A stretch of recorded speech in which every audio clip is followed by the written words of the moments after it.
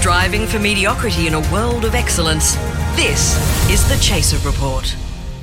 Hello and welcome to another afternoon edition of the Chaser Report. We have a full house here, 4 microphones and 4 people. We have Gabby Bolt. Hello. Alex Avulovic. Hi. I'm Dom Knight. And the wonderful Rebecca Unamuno. Woo! I'm Rebecca Unamuno. I feel like that's how I have to introduce myself all the time. Newsroom. I am. This is a bit exciting. She's, getting to talk for more than 2 minutes, which she does every single day, every single podcast. And more when I'm in social situations. We've been doing a whole bunch of interviews with wonderful comedy people, and it's time for Beck to get behind the mic. And particularly, I'm keen to hear what you and Gabby have to say to each other about comedy and music coming together, because that's what both of you do. So Alexa and I will just sit back and let the sparks fly. But also, the other thing on the agenda is, we made Gabby watch all of Uni recently. Oh, I just literally shuddered. Can I say I loved your work in that, by the way. Thank you. It was incredible. My terrible haircut and clothes. If you didn't hear that, so Uni was a documentary that was made about Charles Firth, Andrew Hansen, and some other people back in the late 90s. They were 2 of the 3 main focuses. Yes, but Beck was in the room for almost all of those incredibly cringe-inducing scenes. I wasn't. I knew everyone, but I wasn't. I stayed away from the whole thing. Yeah, you were smart, Dom. I'm in like one scene talking with Chaz, which was, deliberate. Yeah. And Beck was there for the... So shall we start there or we start with... Yeah. What? I have questions. You have questions. Because there is Charles isn't here, so it's kind of great because there is the scene that sticks out when I immediately think of it. Like, and I want to reiterate for anybody listening, I don't have notes in front of me about this. I literally just remember this. Just flashbacks. There is a scene where you're doing the comedy review. Yes, the arts review. Yeah, the arts review. And Charles, in his very director fashion, walks into the girls' change room backstage, and he's like, "Now, look, the audience, it takes a little time to warm up. I don't really know what's going wrong. And I think it's either you or one of your friends is like, yeah, okay, like that's what it is. We're not acknowledging the fact that it's actually just that people didn't want to laugh at women in the 90s. Well, nothing much has changed in the year 2021. And Charles is just like, I don't know what's really going on. I think it's just taking them a little bit longer. And then you just have this look on your face that's like, yeah okay, Charles. Yeah, it was our intermission pep talk, which is really usually it's reserved for football or for sporting event. You don't have the coach, or you have the coach come in, but you don't have the director of the show come in halfway through and give you notes about how he thinks the audience are reacting to your work. More energy. I just need some more energy. Energy. As someone who saw that show, and I want to be kind in hindsight. What was it, 23 years ago or something? Oh my God. No more, 25 years ago. It was 96. 25 years ago. I love that Charles never for a moment doubted that it might be the material. That's exactly right. It was our delivery of said material. You weren't getting the vision. That's right. No, but it was a really interesting, because Gabby, after I heard you speak about it on the podcast, I went, I've got to watch it. Yeah. And it's been years since I've seen it. I think I probably watched it about 15 years ago maybe. Wow. And I watched it again, and it is, oh my goodness. And things that back then I didn't even think about that were being filmed of our day-to-day uni life. I became quite nostalgic and quite sort of emotional at certain things, because in hindsight you look at it and go, there's Craig as the stressed stage manager, and it's good that he got in front of the camera because he was terrible as a stage manager. I've never seen a stage manager lose his cool so readily. He did look very upset for the majority of that episode. He was very stressed. And in the early days of the Chase newspaper, Craig's job was to organise distribution, which was like, as in work out the newsagents and have the whole spreadsheet and all that kind of stuff. How'd that go? Not a core skill of Craig's. No. But going in front of the camera and being spontaneously funny turned out to be really good. Amazing. I'm so glad he did that and made the transition. But I can only imagine the changes he would have had to put up with as the stage manager. Yes. I'm sure he would have been throwing things probably after Charles gave us that pep talk. He probably changed all the cues for Act 2. Who knows? But yeah, very interesting stuff. And just to look at all the people in the room. And I thought about it too. And I mentioned this to you, Gabby, that I thought it would be really lovely for someone to do a documentary on where everyone from that review in particular are now. Because Simon Tajay still around? Well, maybe we should make him a call. I keep saying you should call him. and just say, because people have gone on to do, Adam Spencer was in the room as a writer, and Sarah Kendall and Tom Gleeson. And, it was a massive there was a year. lot You've of got people so around. So many successful people went to uni with you. and they focused on Charles. I know, what a miss. Oh, but I do recall, this is my little bit of gossip. I do recall Simon saying to me at one point, "Oh, Rebecca," he said, "we had a debate about you." And I said, "Oh, who won?" Not knowing what the topic was, but it was about including certain stuff of me. And I was so thankful that didn't happen, because uni's where you're meant to just try and fail, and you embrace the failure and you learn from it and you go, wow. Like, I got up and played theatre sports for the first time and was terrible, but I quickly learned how to play, that kind of thing. And to have that captured, I have to say, they're brave people for allowing it to go ahead. Not brave, completely lacking in self-awareness. And that's the hilarious thing about uni, is to have all that cockiness and insecurity that people in their early 20s or late teens have. Hello, interns. But just the total lack of saying things which would I'm sure all of you would realise would come over as terrible.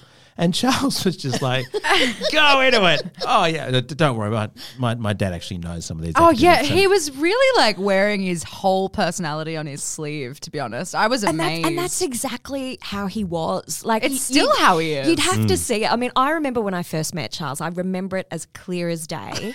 It was in the Wentworth building, and which we used to call the Cultural Desert at Sydney Uni when we were there, because there was nothing happened. Everything happened in Manning. It was where engineers went to get hot chips. That's right. That's right, and swap flannies, and and we did a theatre sports show in the evening over there. Oh God! And it was Adam Spencer was hosting, Rob Carlton was in a team and everything, and Charles was introduced to me by somebody. I can't remember who it was. And then I just started riffing, with Charles. And he ended up on the ground, on the floor of Wentworth, laughing and rolling around going, "Who is this woman?" And I just was like, oh, I think we might be friends for a very long time. That's actually what happened when I got hired as well. Yeah, he just rolled on the ground. 42-year-old man. I'm guessing. I have no idea how old Charles is. He just had a birthday, didn't he? I literally wished you happy birthday. It wasn't 42. 49? Am I close? 46. 46. Yeah. Oh, that's our average age. That wasn't even worth it for the joke, really, was it? What is the significance of swapping flannels? Oh, no, I just made that up. Oh, okay. I really did. I've got to say, when I do the headlines, they are scripted. It is on the page, and I read what's written. In life and in my performance, I make it all up. Everyone knows therapy is great for solving problems, but getting therapy has its own problems too, like finding the right therapist, fitting into their schedule, and of course, the cost. Well, BetterHelp can solve those problems. It's totally online and built around your schedule. It's surprisingly affordable too. Connect with a credentialed therapist by phone, video, or online chat, all from the comfort of your home. Visit BetterHelp.com to learn more and save 10% on your first month.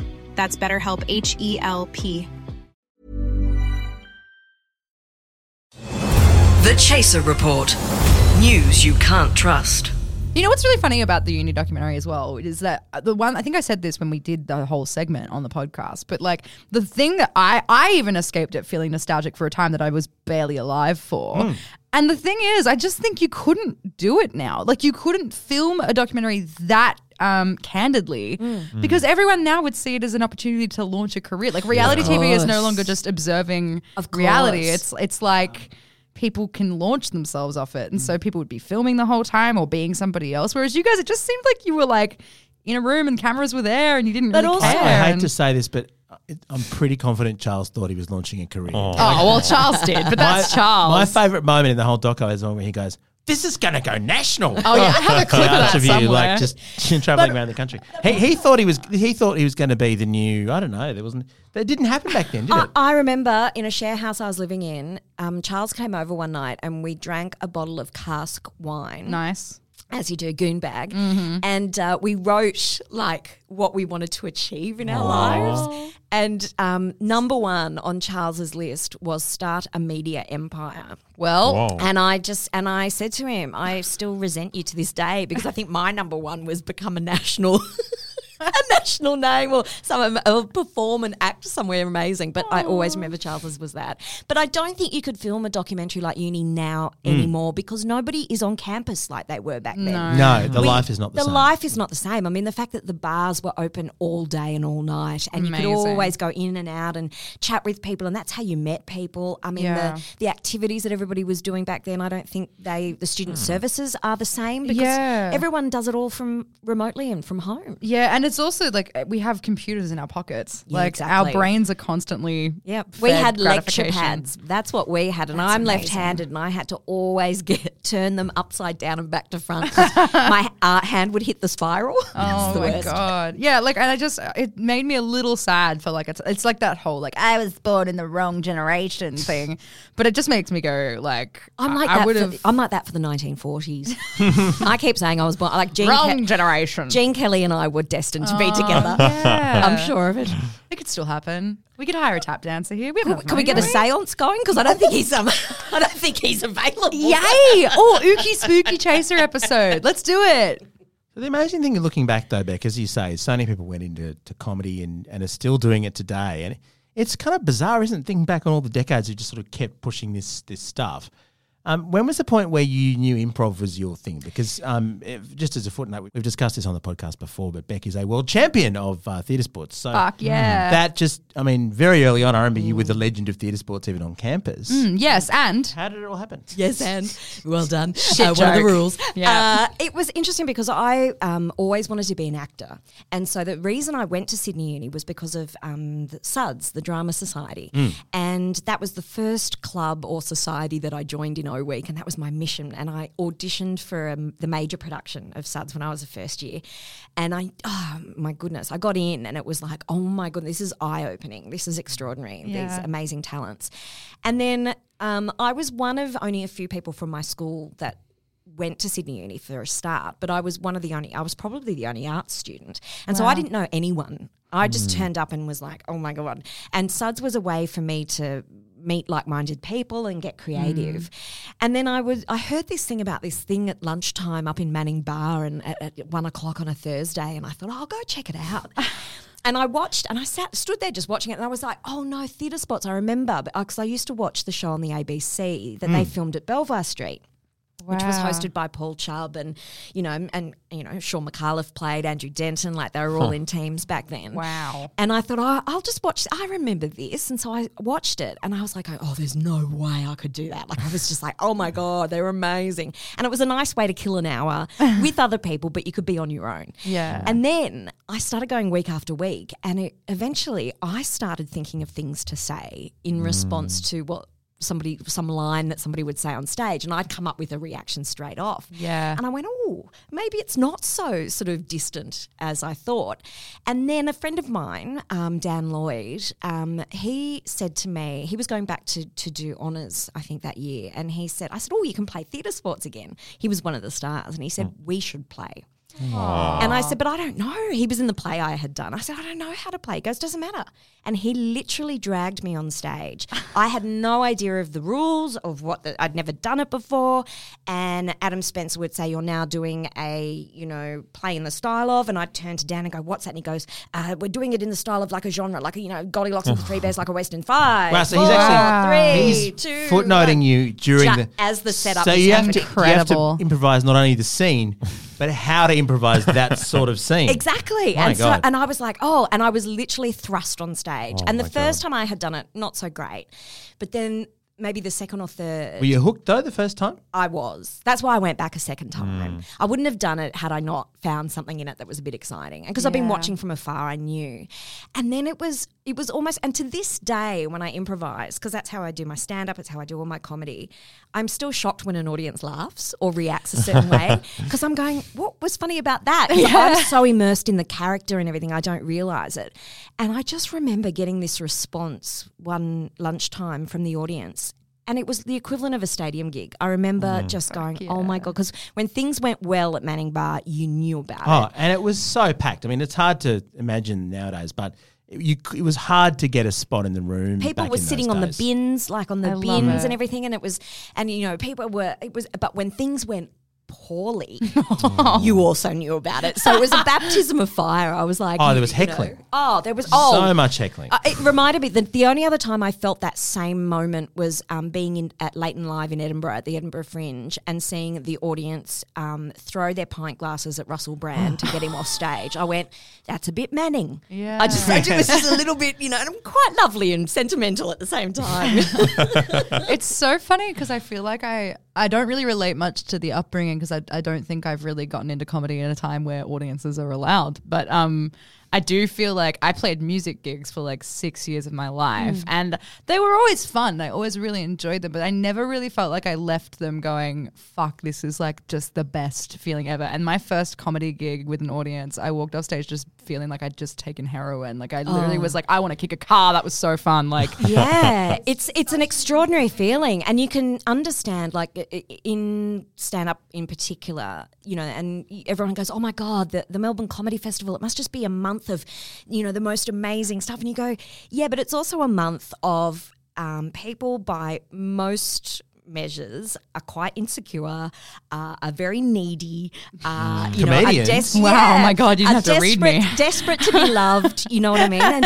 So you can see over the course of that 1 month of doing shows every night, 6 nights a week, and then other gigs that you pick up along the way, you can just feel the warmth and everybody's wrapping themselves in a blanket going, I need to get that fixed tomorrow. I need it. And we need it from each other, that thing as well. It's a very different drug, to be honest. It's kind of, it feels a lot like a family, but like not like a weird MLM scheme, you're part of the family thing. It's more like a genuine, ever since I got into comedy, I just feel like, or maybe I just got insanely lucky, but I feel like a lot of the people I've interacted with in the comedy scene have just, it's like this pass down of information that you do. Well, that's really great, and I'm glad that you said that because that seems rare to me. I've got to say, I having sort of done improv as much as I did and toured and went over the world with improv, and then I decided to get back into stand up, and it's a very solitary pursuit, which improv normally isn't. And I went, ooh. And just in the last couple of years, particularly I'll give you an anecdote. I was in a tour van driving to Albury Wodonga, and all of the young people were in the van with me. And I just turned at one point and I said, you know what? I just realised I could have birthed all of you. Because I am that age where I could be all of their mum. Like that's who I am. And then I just turned at one point and I said, and like Danny Glover in Lethal Weapon, I think I'm too old for this fucking shit. Because it does it's really interesting because in improv, always you're supported because you need trust with those people you perform with. You need to trust them. You need to look into their eyes and kind of know where they're going. Yeah. Stand up, not a lot of eye contact. Amongst acts, not a lot of because it's like interaction. And I'm not poo-pooing my mates in comedy at all. They know the ones I love, and I know the ones I love. But it's interesting because I think things are changing for those coming up in the world of stand-up in particular. Yeah. Because back when I was doing it, you had to travel to the Manly Boat Shed, you had to do Oatley Hotel. And if you didn't do well in those gigs, well, it was unlikely you were going to get put on at the Comedy Store. Whereas comedy has changed now with technology. So you can put something out online and now people go, oh my God, and suddenly the live gigs flow. Whereas we had to do all the live gigs and you had to really die. Slog it. Really, like, oh my God, there's some gigs you die. So that's fascinating. So because of YouTube and all that, you can actually start to find your niche because when every performer has a particular audience, and if you've got a particular niche or a weird or surreal comedy, for instance, is a great example of that. Like I'm not big on surreal comedy, but a lot of people absolutely love the sort of Noel Fielding style thing. And then you can find those people on. It's beautiful because you have the filtration. Whereas I can just imagine someone like that going to play an RSL club and getting literal like bottles thrown at their head. It's absolutely true. I've seen it time and time again and then at the Melbourne Comedy Festival, it's their fans that they've already established from their online presence that are coming to see their show and they're going to love everything they do. Whereas I've had to learn to adjust my material to, regional towns, to, pubs where there's 3 audience members and that you're just interrupting their schnitty and chips. There's a whole, and that for me has given me the versatility that I think I'm really happy that I had. Yeah. And so I think that there's, when I say generational gap, I still get along with young comedians like I do those my age, but it's almost like a nod and a wink of like, we've been in the trenches amongst those that are my age, that have been around for a while. Like we were back in my day, we used to have to actually make people laugh. That kind of stuff. Quality sleep is essential. That's why the Sleep Number Smart Bed is designed for your ever-evolving sleep needs. Need a bed that's firmer or softer on either side? Helps you sleep at a comfortable temperature? Sleep Number Smart Beds let you individualize your comfort, so you sleep better together. J.D. Power ranks Sleep Number number 1 in customer satisfaction with mattresses purchased in-store. And now, save 50% on the Sleep Number Limited Edition Smart Bed for a limited time. For J.D. Power 2023 award information, visit jdpower.com/awards. Only at a Sleep Number store or sleepnumber.com. The Chaser Report. News a few days after it happens. I think it's also really interesting because, I think there is still a long ways to go for women reception in comedy as well. But I feel like the shit that you and other female comics of your generation must have had to fucking put up with. When I won the world champs, the improv world champs at the Just for Laughs festival, right? Yeah. I kept getting late, and I got player of the tournament, and I was the first woman to ever win that, right? So Fuck yeah, you were. Hell yeah. Got the trophy to prove it. Like Carl Reiner and I have the same trophy. But Oh anyway, my whatever. God. I'm just whatever. It's a standard trophy that everybody gets at Just for Laughs. So It's a trophy. But it's the trophy, right? And when I got that, it was really interesting that I was constantly being referred to when I came back home as the best female improviser. What the fuck? And it bugged me because it was like, no, I beat the men. Yeah. Like there was no gender in this. It was, I Yeah. just happened to be a woman that won Yeah. it. But that doesn't mean that I was in the female category. I kicked the men's ass just as much as I kicked the women's ass, And I found that incredibly frustrating. And when I first started improvising, somebody who'd been around for quite a while said to me, "You improvise like a man." Oh my God. Ooh. There's a gendered way to do it. What is a man offering to improvisation that a woman can't? Well, that's what, do what- they get their dick out and flick it around everywhere? as What I do Right, they right do? between the penis. Hang on, that's a legitimate art form. Well, that's another story. Anyway, we've got heaps of stories. Anyway, I've got so many stories. But I'm going to keep to the point. Yeah. But it's true. And I said, well, if that means that I am brave enough to come out and start a scene, if that means that I am brave enough to play any character, be it, I played an entire scene as a golf ball once on the stage at Belvoir Street Theatre. Have you got a voice? Oh my God. I think I was a bit like that. I love this. Because I was little, but when I was hit, it was, that changed a bit. And so I've played everything. I love playing men on stage because it changes Me your whole too. physicality. You lead with your crotch. Yes. You take up more space. You sit with your legs open. You I talk love a it. bit like this and you say, hello, how you going? I know. And I said, well, if that's what you mean by playing like a man, that I'm being strong on stage, I'm starting scenes, I'm, a presence that people are, well, then so be it. And P.S. fuck you. And a PS, fuck you. It's so annoying. I feel like it's changed a lot. Obviously, I will never know how you suffered, but even online, I share some of my songs and stuff, and I'm still developing as a comedian. I have no fucking idea what my niche is yet. I haven't really even done my show yet, but the comments I get, at first it didn't bug me. It's then the sheer volume of getting things like, you're the female Bo Burnham, or the female Tim Minchin, the female Flight of the Conchords, and I'm like, a male musical comedian isn't getting you're the male male Victoria version. Wood That's or right. the male That's Jude right. Pearl. They're not getting Because that. the men in comedy will always hold other men to the standards that they feel that they've set. yeah.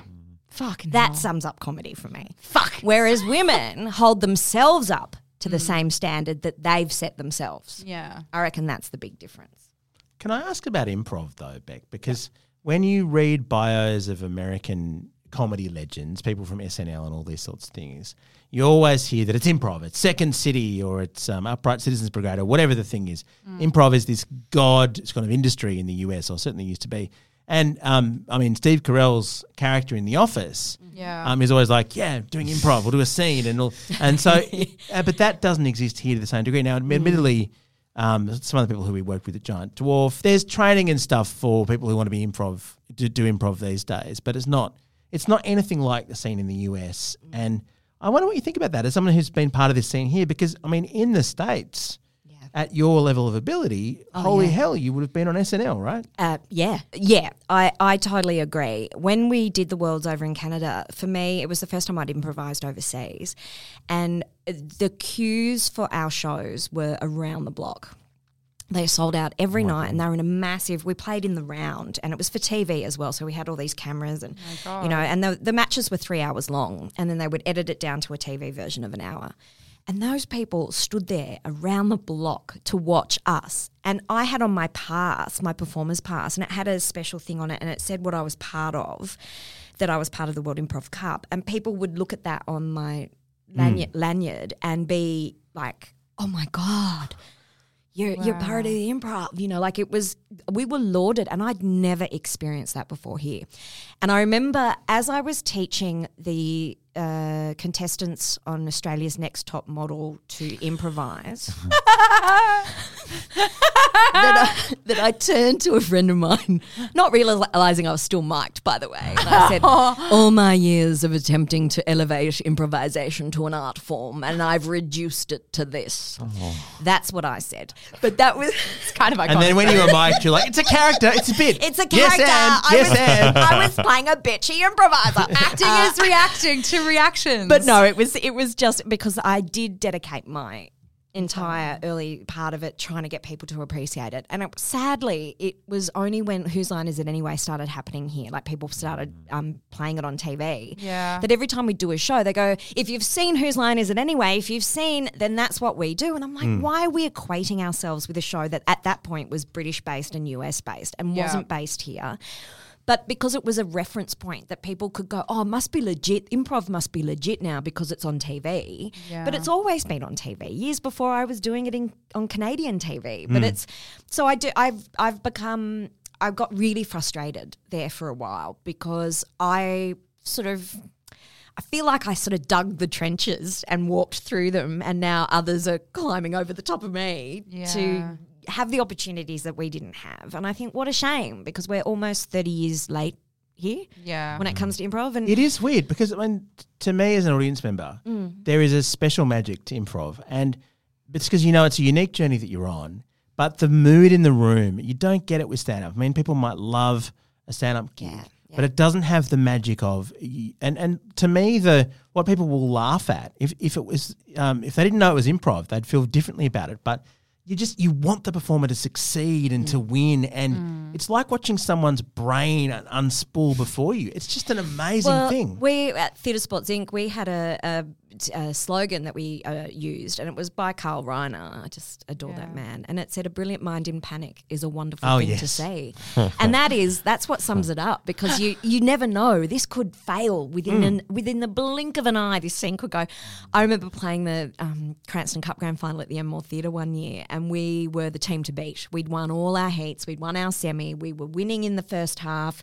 We played one scene and it stunk.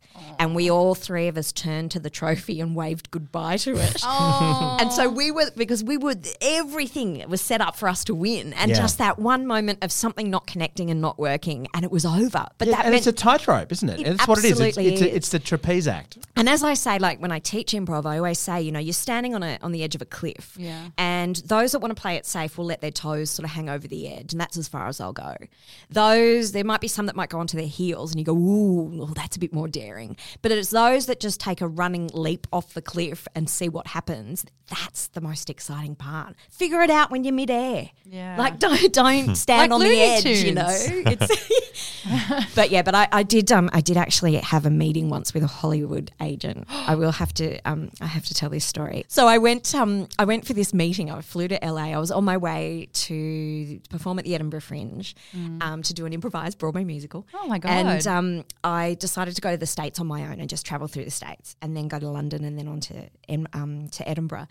Anyway, works out. I got this. It's such a random story. A quite well-known actor here in Australia saw me in a show and got in touch and thought I was great. And somehow he got me this meeting with a comedy agent, huge Oh my comedy God. agent in LA. Wow. So I get there and I'm like preparing to go to this, place. And I was so nervous. My show reel had been sent on and all that kind of stuff. And I sat there and then the assistant came and greeted me, who was clearly the one who'd seen my stuff. Right? So greets me and everything. And I go in and I sit on this the room is completely empty, but there's this L-shaped couch. No. And it's huge. It fills up like both walls of like, and I'm just like, then I just stood there going, where do I sit? Like, Is the corner too presumptuous? Is the middle being a bit fresh? Like, where do I sit on this couch? So if there was a camera watching me, I would have just been balking at all my choices of which cushion to sit on. That's part of the test. It is part of the test. And then I sat down and I waited and I waited and I waited. And in walks this comedy manager holding a bowl of dry cereal. Mood. And just comes in eating these dry cereal, right? And sits opposite me and says, want some? I'm like, oh, no, thank you. Thinking, it took me 20 minutes to figure out where to sit.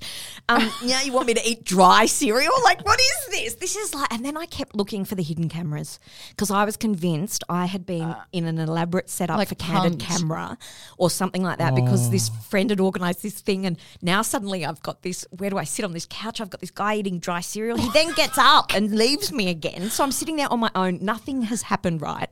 Half an hour into this meeting. Then he sits down and he says to me, okay, so you and all your characters that you play are on a boat. The boat is sinking. Which character do you save and why? Was his opening question. Are you fucking serious? And I Is said, this- well, sorry. Is this the same guy with the cereal? Yeah, same cereal guy, right? Because he comes back in and then sits down and then he proceeds with this question. I mean, we all know the answer. It's obviously the golf ball. Well, clearly. If only he could see my golf ball I've work. got a trajectory. Well, I said to him, well, I think I'd probably save myself. I said, because let's face it, without me, they're nothing. Amazing answer. Thought Amazing so, answer. thought so. Stone cold, shoved a bit of cereal in his mouth.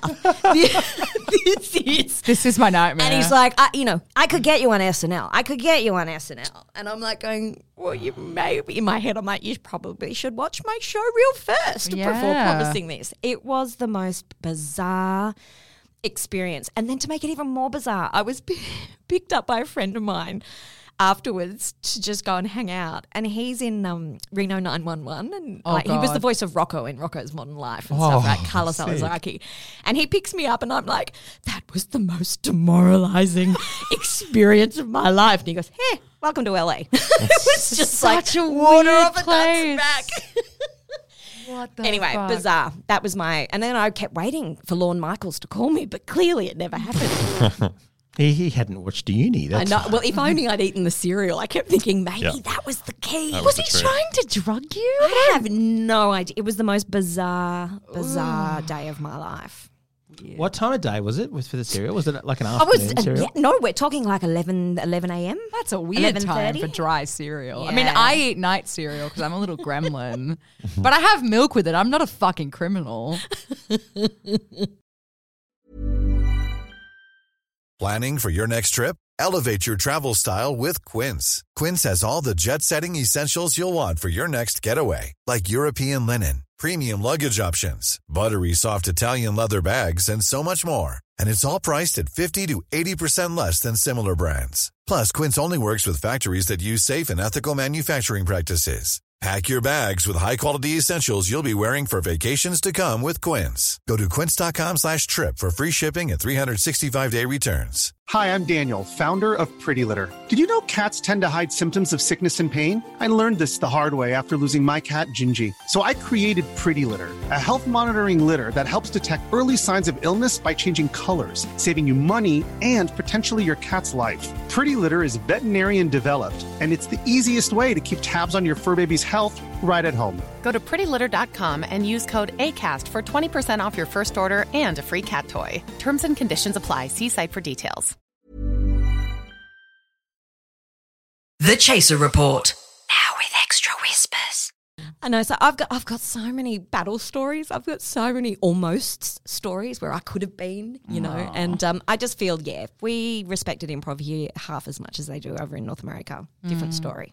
You're a fucking champion. I'm going to cry now. We should do a double act. We should. You could teach me improv. And it's so good to see so many young women coming up in through the comedy ranks, and I say this all the time, and I say it about improvisers too, but whenever I would see a really strong woman improvising, I'd always go, let's play together. You know, like let's just, because I feel like it's a responsibility of people now my age who've been given opportunities and have learnt so much. You got to encourage the next generation. Well, nobody brings the house down like Beck doing a musical number that's completely improvised in a genre. So you should give it a go. You heard it here first. We should. Yeah, I'm all about the makeup. I love playing on the go too. So like, there you go.